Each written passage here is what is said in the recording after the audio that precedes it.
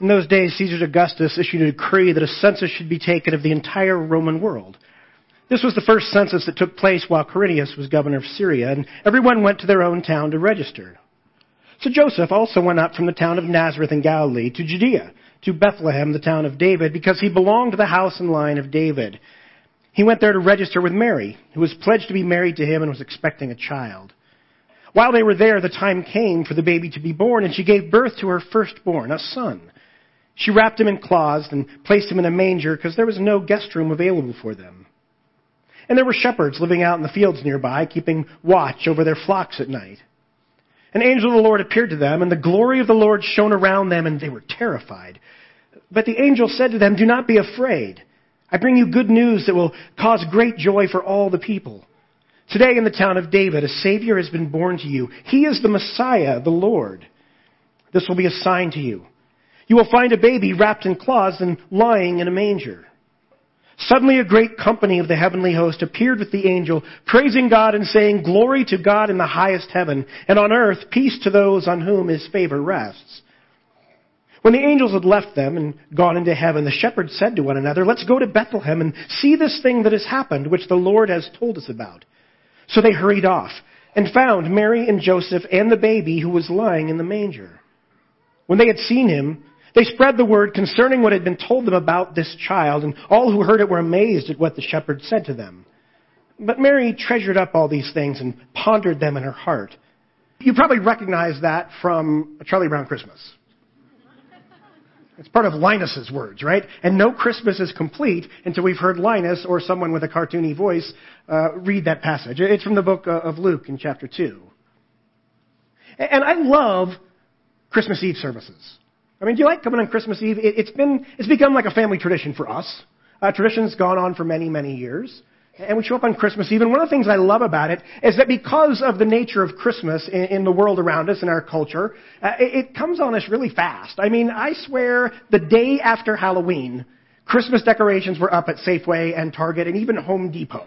Right? You could buy Christmas things the day after Halloween, and it happens so fast, and we get all caught up in it, right? We got caught up in all the stuff that goes with Christmas. And so one of the great things about Christmas Eve services is it gives us a chance just in the middle of all the stuff to just stop. I mean, we physically stop. We come here and we sit down in a chair, and we have cool lights and great decorations and good music, and we just stop and in some ways go, ah.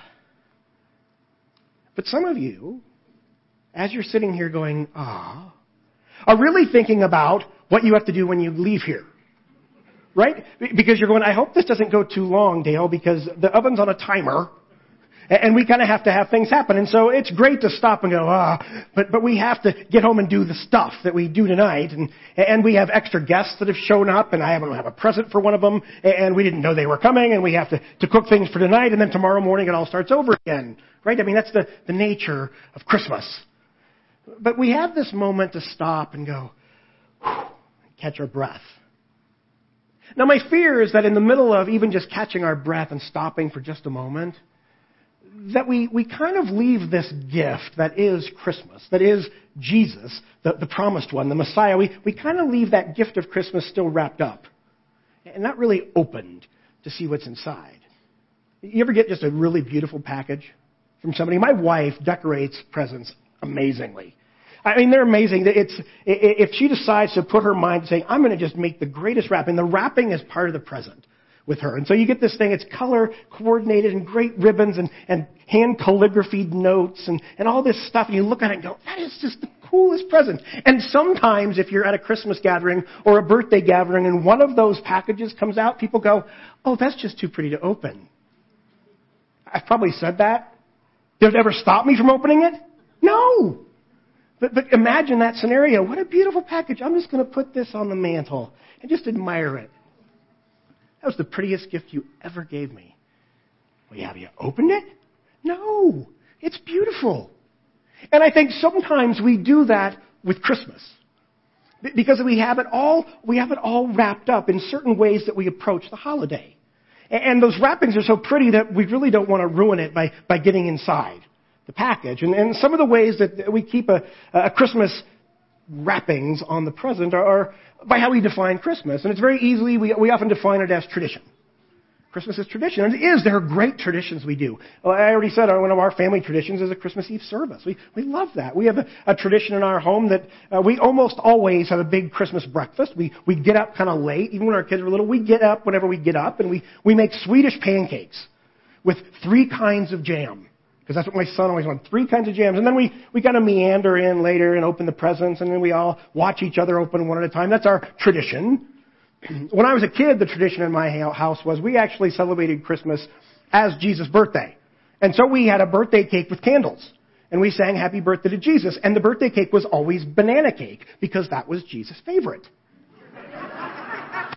And it had this amazing 7-minute frosting, which is kind of like this Italian meringue. Oh, best cake in the world. And that's my favorite cake, too. I'm just like Jesus. But it was fascinating. We love the traditions, but then we stop and go, but if all Christmas is a tradition, we're missing out on something more. One of the other wrappings we have around Christmas is, and maybe we define it as family, and there's some great things about that. Christmas is about family. And people travel, and they're probably here visiting family today from out of town, right? You're here visiting family, and you're coming to a Christmas Eve service because that's your tradition, and family is great. But what if you don't have family? What's Christmas like then? What's Christmas like if you've experienced great loss? What's that like? My sister lost her first husband on Christmas from cancer. Christmas always has just this little twinge of something else. Lived through some really hard things. And so when people around you are talking about, I love Christmas, it's about family, it's like, I don't have that. And that's hard.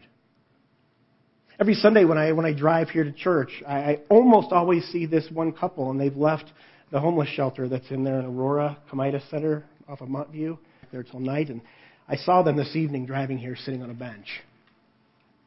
What's Christmas like when you don't have a family, when you don't have people, when you don't have things, when you don't have the traditions? What's Christmas then? Sometimes we keep Christmas wrapped up as a holiday, and it is. It's a great holiday in the midst right now. But somewhere inside the package, the beautifully wrapped gift of Jesus, we can't just leave it as family or tradition or a holiday. There's something more. Now, if you're like me, most of the time we've had times in our life when we said Christmas is going to be different this year, right? And so we attempt to unwrap Christmas, but often we're disappointed by unmet expectations. And the old saying says expectations are just resentments waiting to happen. Is that the old saying? And so we build up things. This year is going to be different. This year, I'm going to get all my Christmas shopping done before Thanksgiving. Then I can relax and enjoy the real Christmas. And sometimes that doesn't work. And sometimes we think, I'm going to do it different. This year, we're going to try to do away with the commercialism, and we're going to go volunteer. We're going to serve poor people. We're going to go do things, and we have these great intentions. Because God cares for everyone. We want to do that, but sometimes it just doesn't measure up to we wished it would be.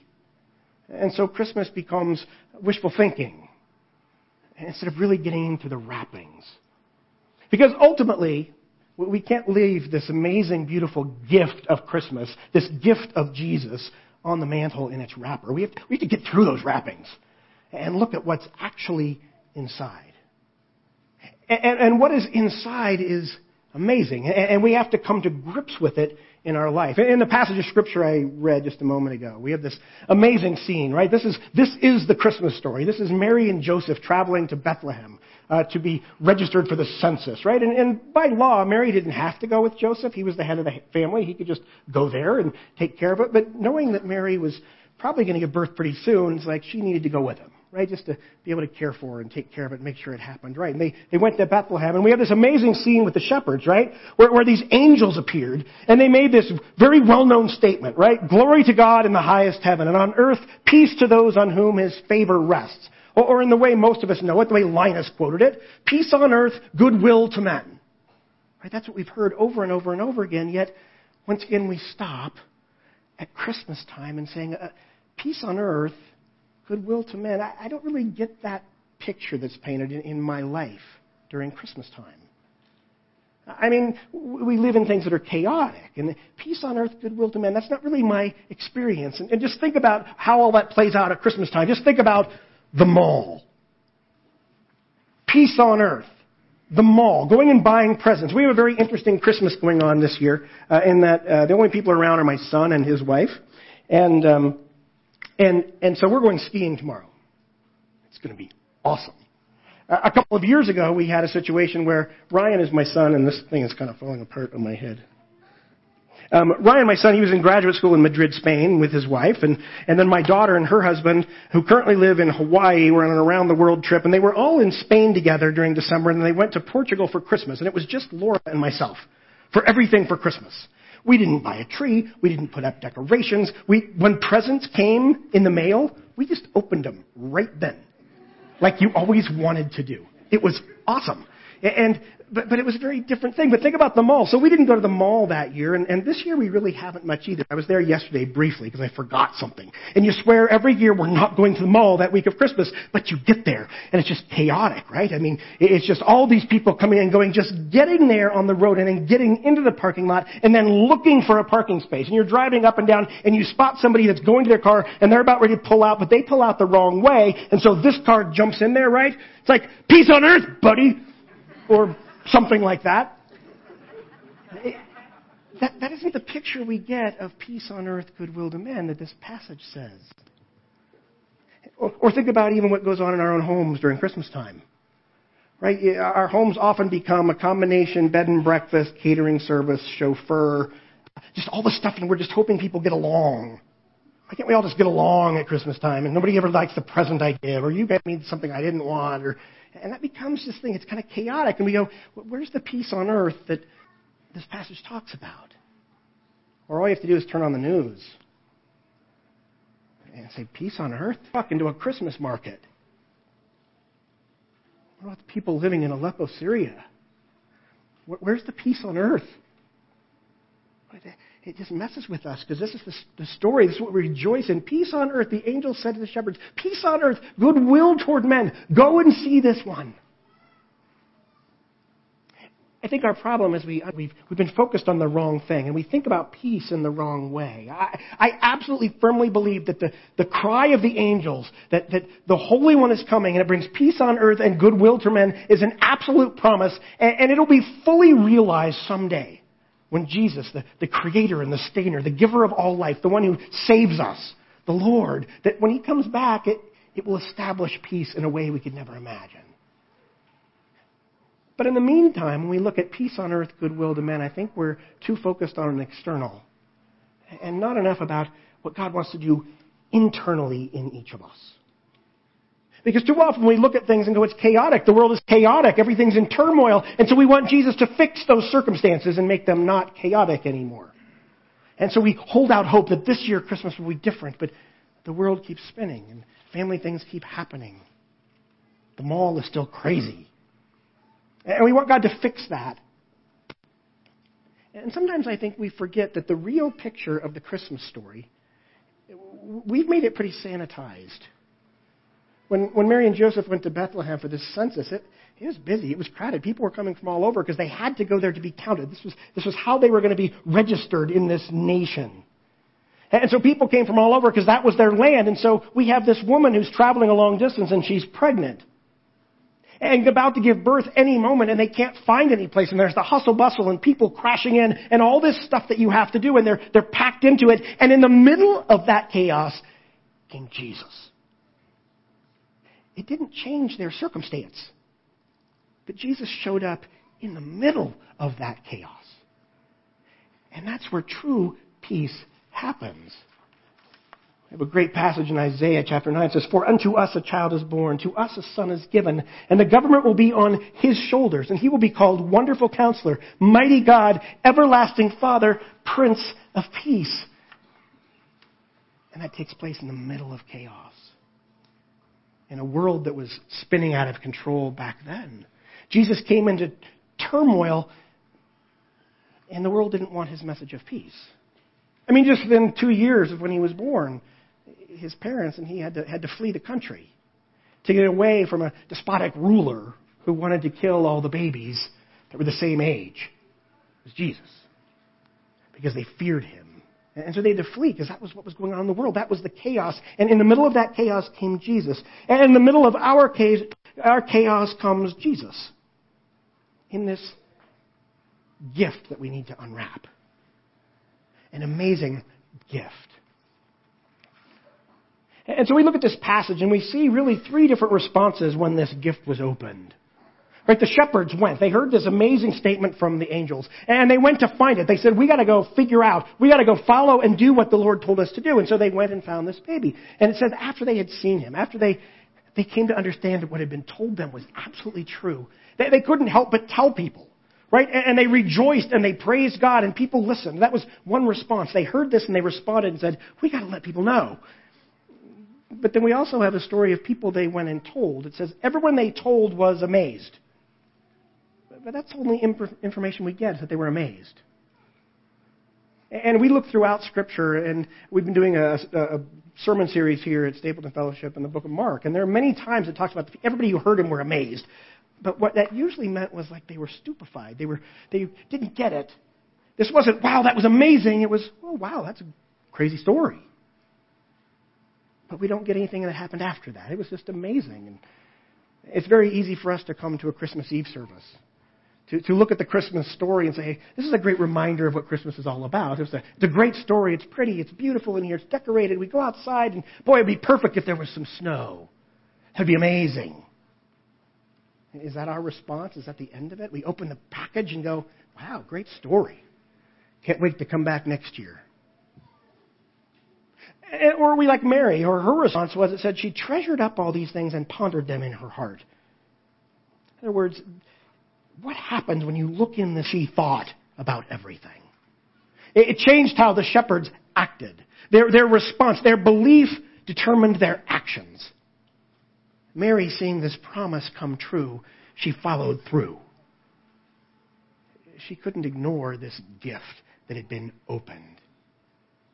But if our response is always just, we're amazed at the story, that's the same as leaving the box on the shelf in its pretty and sanitized wrapping. Christmas is so much more than that. Truth that comes out in this story is lived out in confidence. It changes everything we are. It changes everything. When we open that box, we're saying, Jesus came. He did not come to change our circumstances, to change our chaos. He came to be peace and be life and be truth in the middle of our circumstance. And that changes everything. That's an amazing gift. And we're asked to be part of that. Mary and Joseph were asked to be part of this story. Jesus was going to come. God said to Mary, I'm going to come to this earth. This is going to be the Son who is going to change everything. He is the Messiah. He is the Lord. But I need you to carry this little baby in your womb. I need you to give birth to this baby who is absolutely powerless. And Joseph, I need you to come alongside and not to divorce her, but to marry her and care for this child and protect her and protect him and make sure nothing goes wrong and keep him healthy and keep him fed.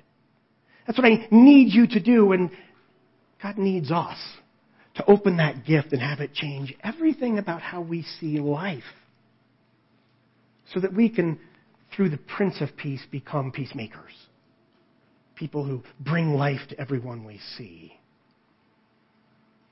You see, what it really comes down to when we open this package, this beautifully wrapped package, this gift of life that is Jesus at Christmas time. We have to be willing to open that package. Why? Because we need in our own lives to let Jesus get out of that box, to get out of that manger. Because Jesus didn't come to bring nice, warm, fuzzy things. Jesus' birth was disruptive to the cosmos. It changed everything, and we're invited to be part of that. See, ultimately, what we believe about Jesus, that baby in the manger, determines all of our life's decisions. In other words, do we believe, when we look in that box, that wrapped package, do we believe that Jesus was good? Or do you believe that Jesus is God? Everything in life will hinge on that decision, on that conclusion. And my prayer for all of us is that we would look in that package and move beyond the great things of tradition and holidays and family. Those are great things that happen at Christmas time. But also look in that box and say, this disrupts everything. This changes how I need to think and how I need to act and how I need to live. The fact that this baby Jesus came at this time in history, and now he's on the loose. And it changes everything. It changes you and it changes me. Will we live in that place? Or will we keep it as an amazingly, beautifully wrapped package that belongs on the shelf? And after all the packages and the decorations are put away for the year, we can go on our way. That's not what Jesus did. That's not what God did at Christmas. That's not what life is about. Let's pray together, God. Father,